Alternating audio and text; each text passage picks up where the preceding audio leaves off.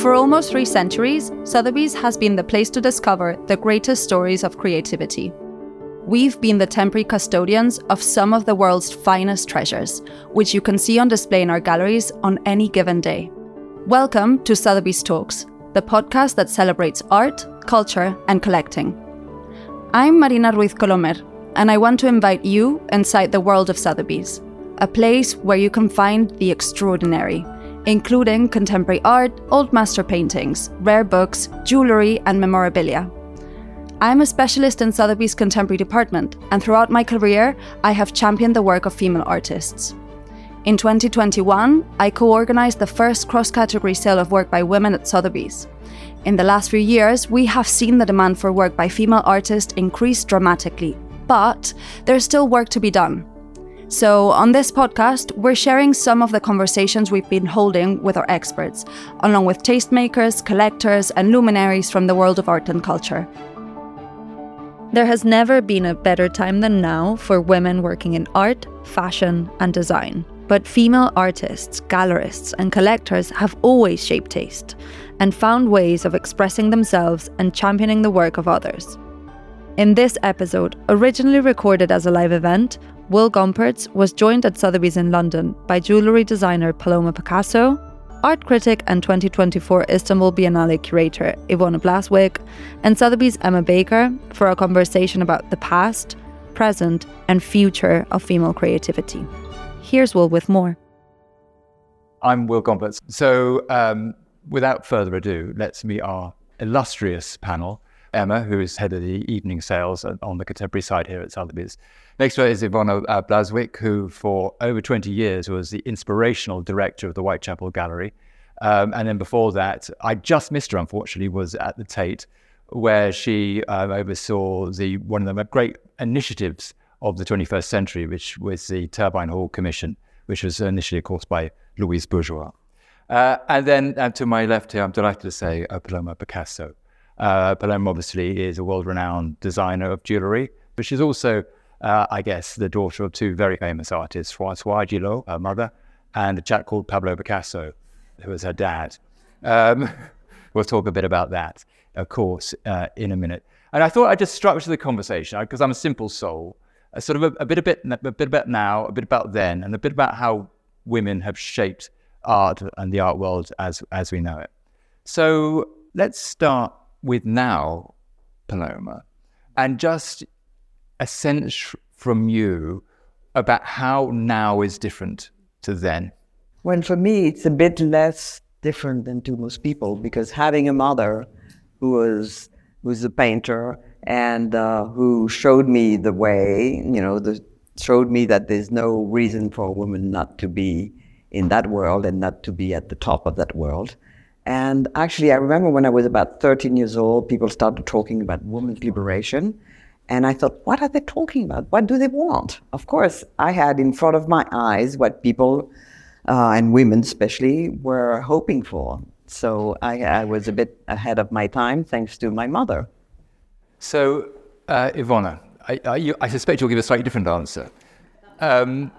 Because it strikes me that then, in many ways, is very different to then, even in the last 20 years, I would say. And you are in a very interesting position currently, because you've taken a job in Saudi Arabia, a country not necessarily famous for its liberal attitudes towards women. And you feel in that role, to a certain extent, you're carrying on the work you did at Tate and then at the Whitechapel. Tell us a bit about what you're doing and what you're hoping to achieve.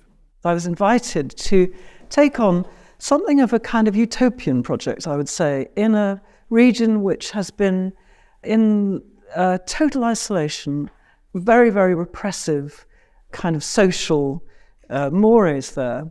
And someone told me that he's an expert in Islamicism, but he's from Britain, and he was invited there in 2004 and was asked to circumnavigate Medina because they wouldn't let in a Christian.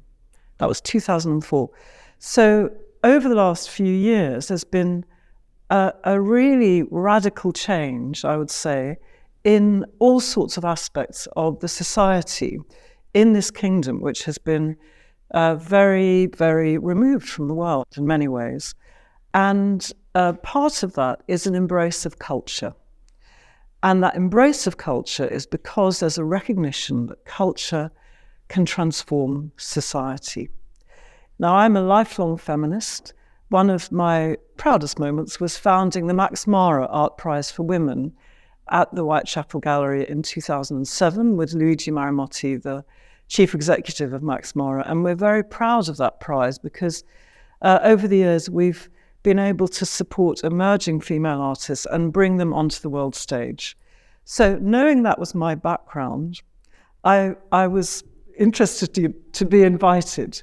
And when I came, I said, well, I'll be looking in every aspect for gender parity, not only in the kind of artists that we're commissioning, but also my colleagues. And they said, we agree. So I was pushing at an open door. And I have 3 areas that we're all working with a lot of young Saudi colleagues. One of the interesting things about the region is that it has a very, very young population. 70% are under the age of 30.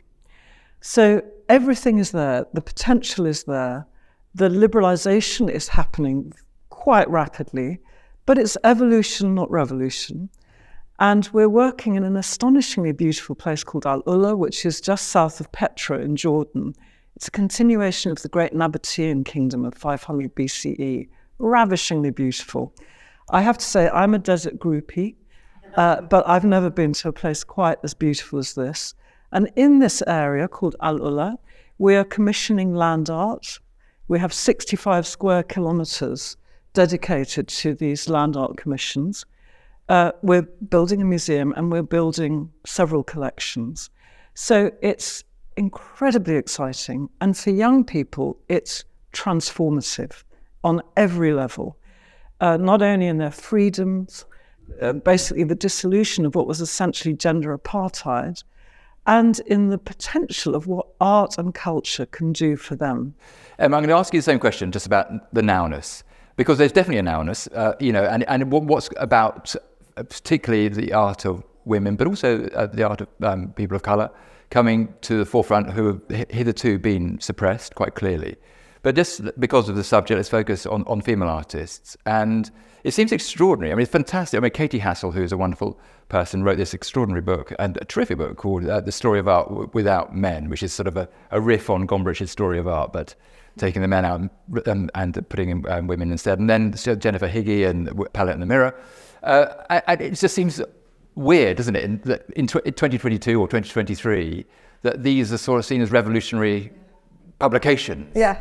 I mean, it's not a secret, right? No. So what's been happening and why is it changing now? I feel like it's been bubbling away for quite a few years now, especially since I've been at Sotheby's. I've noticed that over the last decade, there's been a real sort of energy and a real momentum towards shining a spotlight on female artists, women creativity, and just the underrepresentation. And there has been, the question of sort of the price gap between men and women artists and what's happening now. But I think that's definitely something that is taking on momentum, or has taken on huge momentum. And I think as these things have been in the project, in the pipeline for some time, these books, Katie's book, Jennifer's books, and these amazing exhibitions, like they take years to plan, So I feel like they're coming together and they're coming out as a result of years of work and years of thought behind it. And we're seeing sort of the fruits of that now, and it's exciting. Do you think it's a moment, or do you think it's a step change? I hope not. It's definitely a trend that should be here to stay, for sure. It should be a step change. I think there's always going to be a disparity between sort of the more historical male artists and sort of their peers of the time, and we could talk about that a bit later as well. But I think it's a really wonderful time to be talking about it now. Well, Paloma, that's a very good cue to talk about historical male artists and their peers at the time, which captures both your mother and your father. So let's spin back. I mean, your mother now is 102, I think, 101 still, born in 1921. Right. And when she was 20, in 1943, she met your dad, and he was in his 60s. And they had this 10, 11-year relationship, of which you are the product, and your brother. And it was obviously, it's talked a lot about the relationship, but let's talk a little bit about the art and what that meant specifically for your mother, because the argument has often been made that her art was, in a way secondary and she was overwhelmed by Picasso, but I don't think that's necessarily the truth. What's your recollection, both growing up with both around you, and then latterly just talking to your mother about that relationship and how and the impact it had on her art? Well, I think she was. I mean, of course, there's always a permeability with two artists live together. But she tried, maybe more than him, not to be influenced by him, whereas maybe he was influenced by her. Here's you. Yeah, this is me. This is a great painting. It's a fabulous painting, yeah. And do you remember? I remember actually, because I can't remember how I got the plumes, the ostrich plumes. And then for some reason my mother found it should wear them. And I only played guitar for like 2-3 months. I was not good. At least I'm glad there's some proof that I did play guitar. Yeah, forever. You'll look cool forever. Yeah. And it's a beautiful painting. I mean, I think it's a fabulous painting. Yeah. There's one funny story that I can say about this painting too, is that actually I was the underbidder. I didn't get the painting. But, so it was the first time that I was bidding on something, and I was very nervous. So finally I let go and the sale goes to somebody else, and then I call her. And I say, this is so exciting. The painting went for over $1 million and blah, blah. And so my mother said, what, should I worry that, should I care that somebody's paying more than $1 million for it? I mean, I value my own work by myself. I don't need to have, dollar signs on it. And then the next painting you did buy. I did. My regret. Yeah, so tell us a little bit about this painting. So this one was done in London, actually. She did live in London for about 5 years. And so it was the 60s, fashionable, eccentric, and that's a really nice painting. So didn't get the first one, but I got it, please. And again, do you remember posing for it? Yes. No, I actually usually didn't pose, either from my father or my mother. Okay. And I mean, it's quite strange, isn't it, that both your father and your mother are depicting you? Yes. Did you have a favorite? Oh, there was one painting which I actually got, which had an impression on me when I was a child, it's a portrait of me on a red carpet with black dots, and it's a very big painting. And so through my life, the red and black have been my colors, and I've always wondered, was it because of the carpet? Is this a painting by your mum or your dad? Oh, my father. Iwona, let's just go back. Let's go back to, I guess, the 1950s. And just thinking about that show you've put on at the Whitechapel, which is looking at the abstract expressionists, so famous for being macho in a way. That's a narrative we've heard. All downtown, all doing their thing. And you're presenting a different story. Mm-hmm.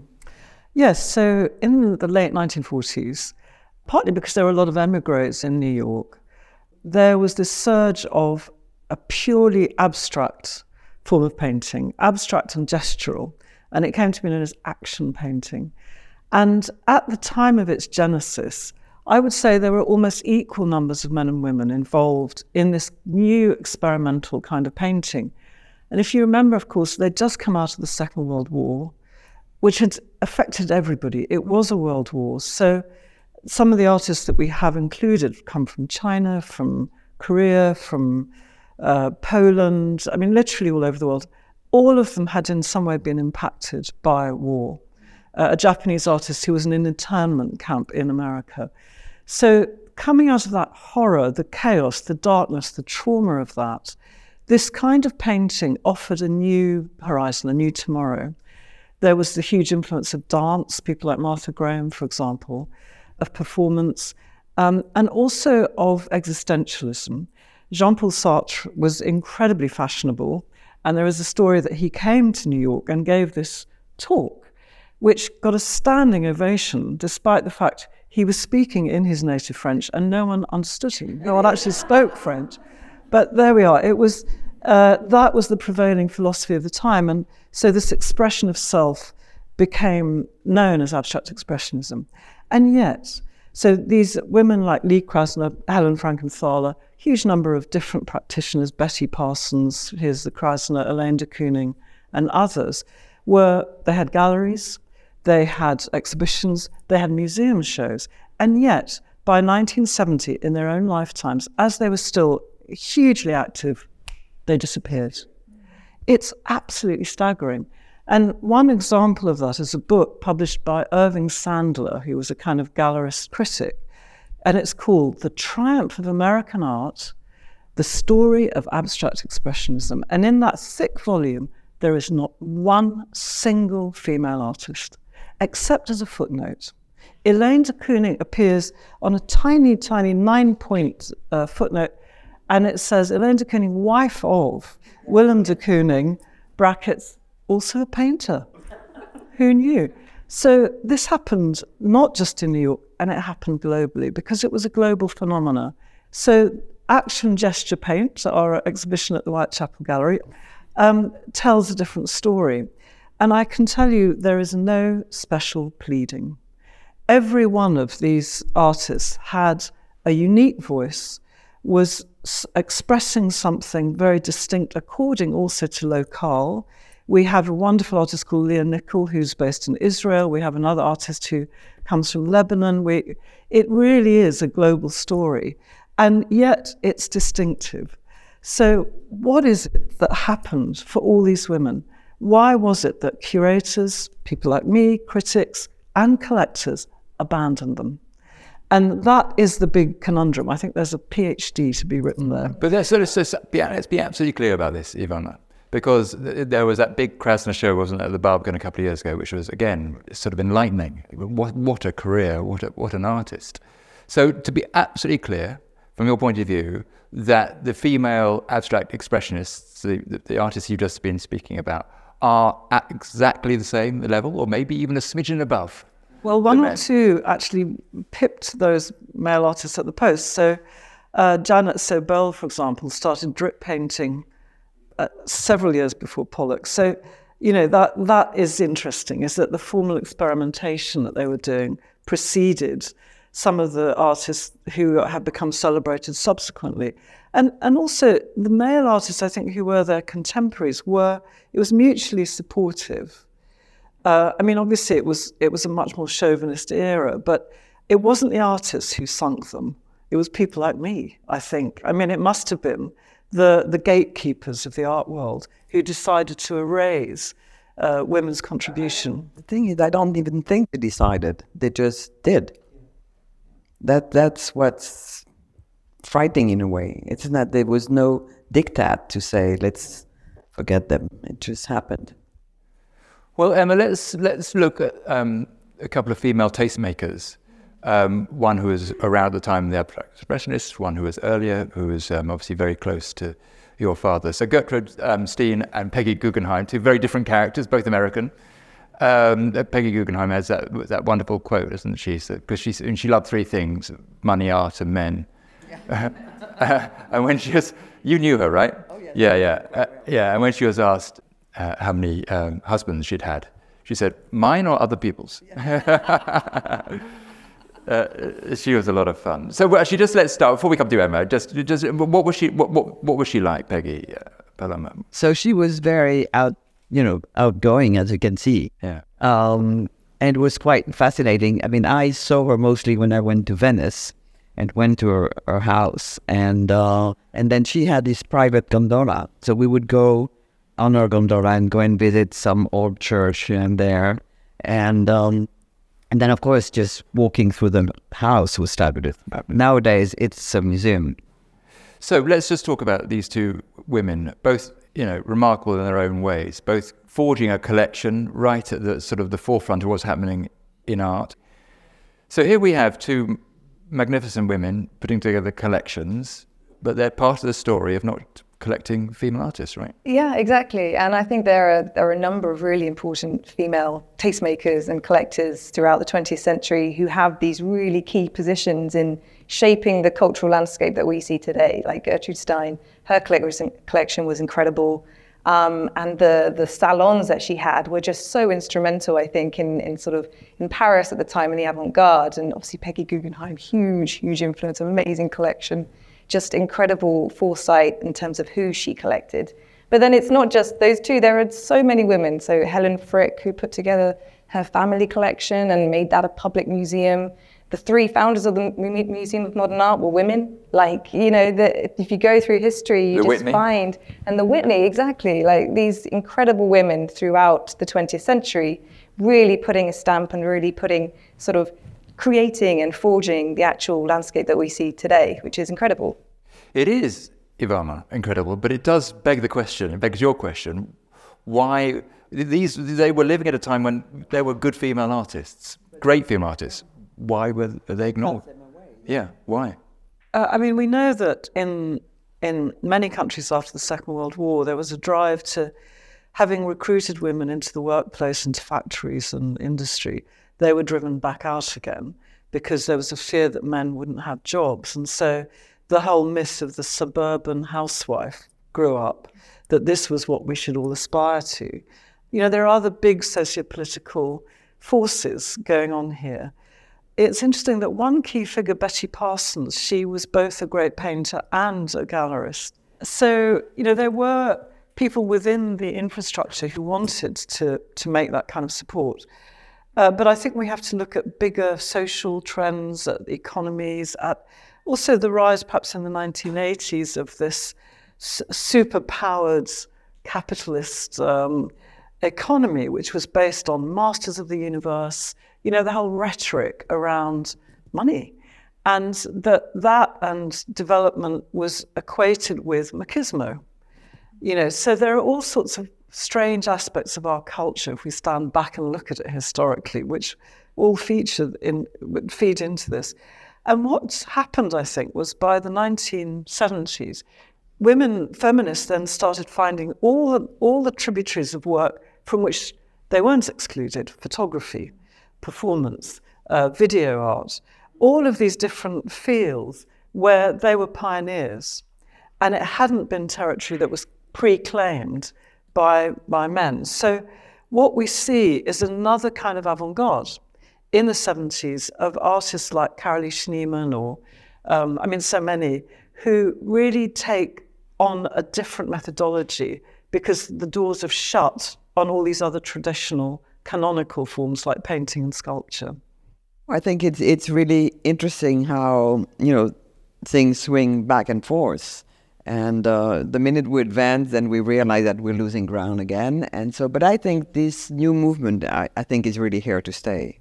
I really believe that. Yeah, I mean, it's interesting, isn't it? Because it's not as if people haven't been knocking at the door. I mean, you think the Guerrilla Girls have been around a long time. Linda Locklin wrote that essay, Why Are There No Great Women Artists, what, in 69? 70s, I think, yeah.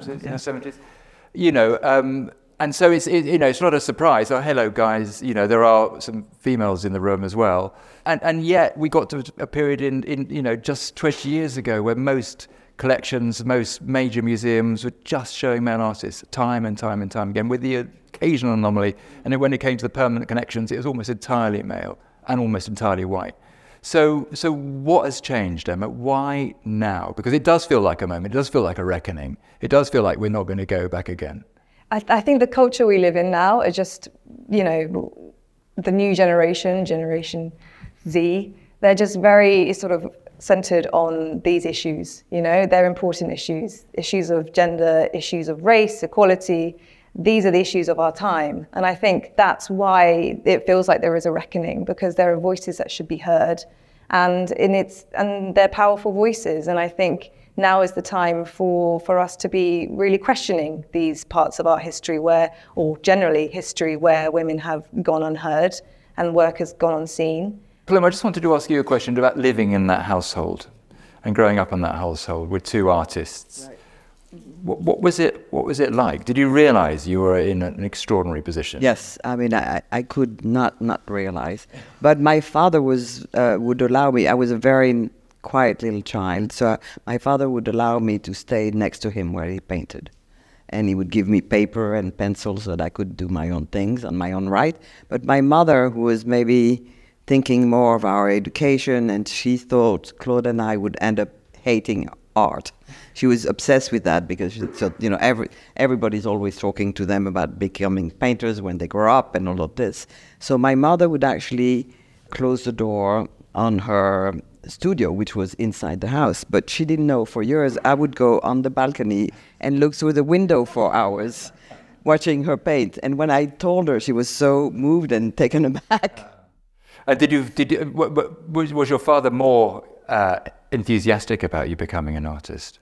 I don't think we really talked about it in this way. But when I was, I think, something like 9 or 10 years old, I decided I would make copies of things that were at home. So I copied a Picasso, a Matisse, and a Tom and Jerry.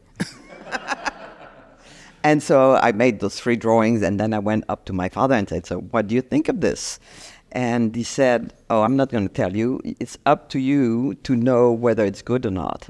I'm not going to tell you whether it's good or not. You have to find those answers on your own. So that was a very grown-up answer. Yeah, and what was your reply? There was nothing I could reply. I just had to keep on doing, fake Picassos. That's just extraordinary that you should be ripping off your dad. That's just terrific. Iwona, I think there's a couple of artists you were going to talk about from the work you're doing.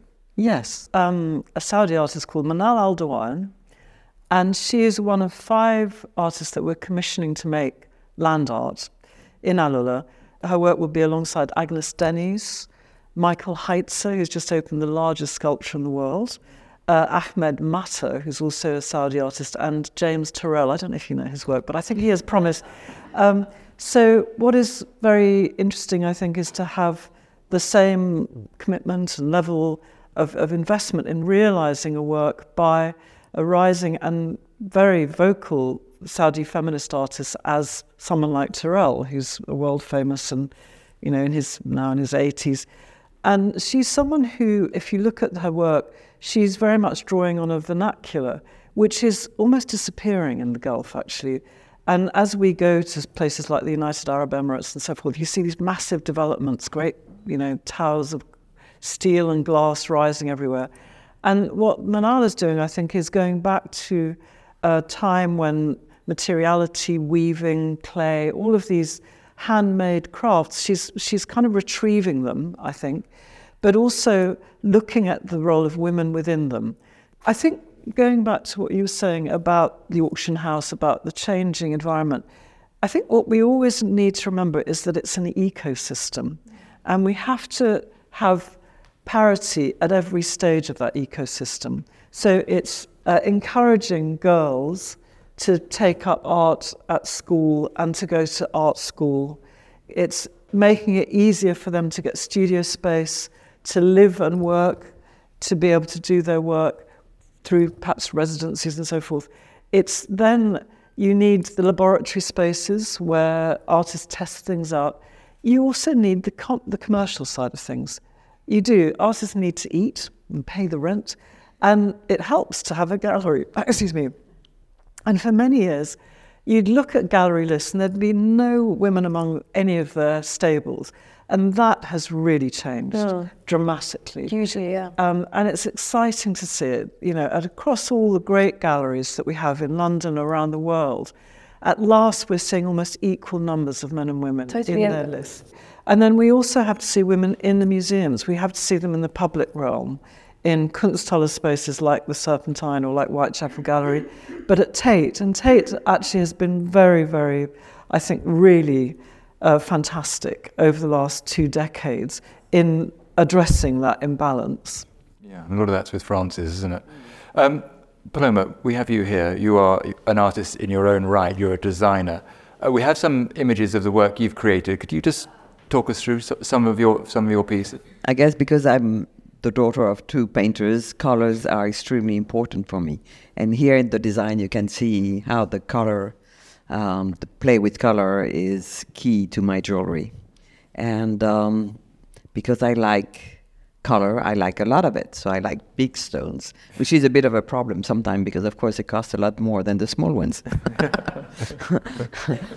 But so when I design, I, of course, don't think of the value of the stones. I mean, what I think is, the impact of the shape and the colors and how they interplay together. Is it when you are designing, and you design a lot for Tiffany, when you are designing, Is there anything from either your mother's or your father's process that you have learned, that you've adopted in your own creative process? Well, actually, because, yes, especially my father, I mean, this is, such a huge name, and that I knew from being a child that people would say, oh, that looks like your father. So I thought the one thing, whenever I do something that vaguely reminds me of my father or my mother, I say, no way, I go the other way. So it's like a big fear, to be referenced to them directly, that I have to find my own path. And is that why you went into designing jewelry as opposed to any of the other? I suppose, but my father also did jewelry. He did everything. It's very hard to escape him. Yes. But so is that what it's always felt like? Yeah, but in a good way. I mean, I never resented him for being who he was, or the space that he had in our world.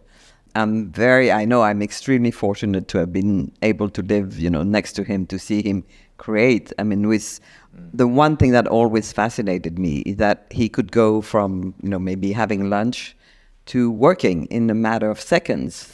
I know that if I go from one stage to the other, I have to I twist around, I do a million things before I can actually concentrate in doing design. But with him, it was like from a second to the other. He was like completely immersed in his work in a second.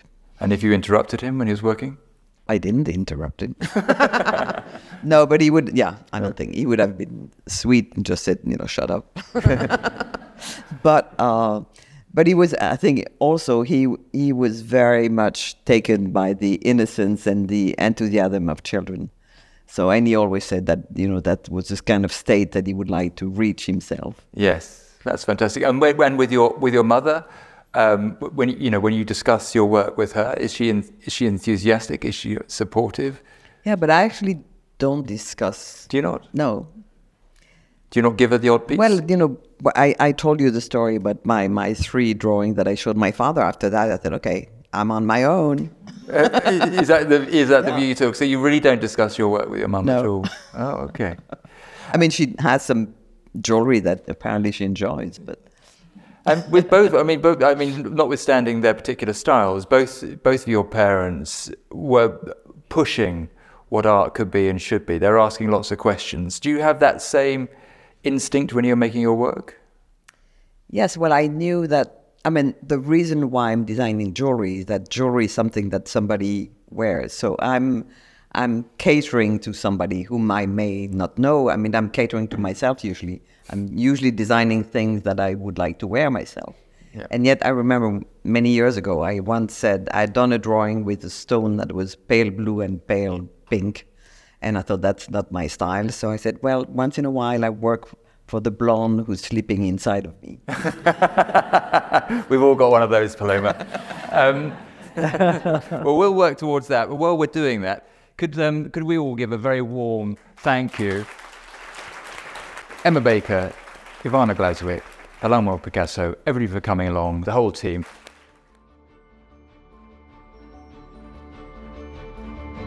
This was Sotheby's Talks Season 1. Thank you for joining us. To step further into the world of Sotheby's, you can visit any of our galleries around the world. They're open to the public. For more information, visit sotheby's.com. And don't forget to follow the show on Apple Podcasts, Spotify, or wherever you get your podcasts. Season 1, which features conversations with guests including Marina Abramovic, Mary McCartney, Tracy Emin, Paloma Picasso, and Julianne Moore, is now live.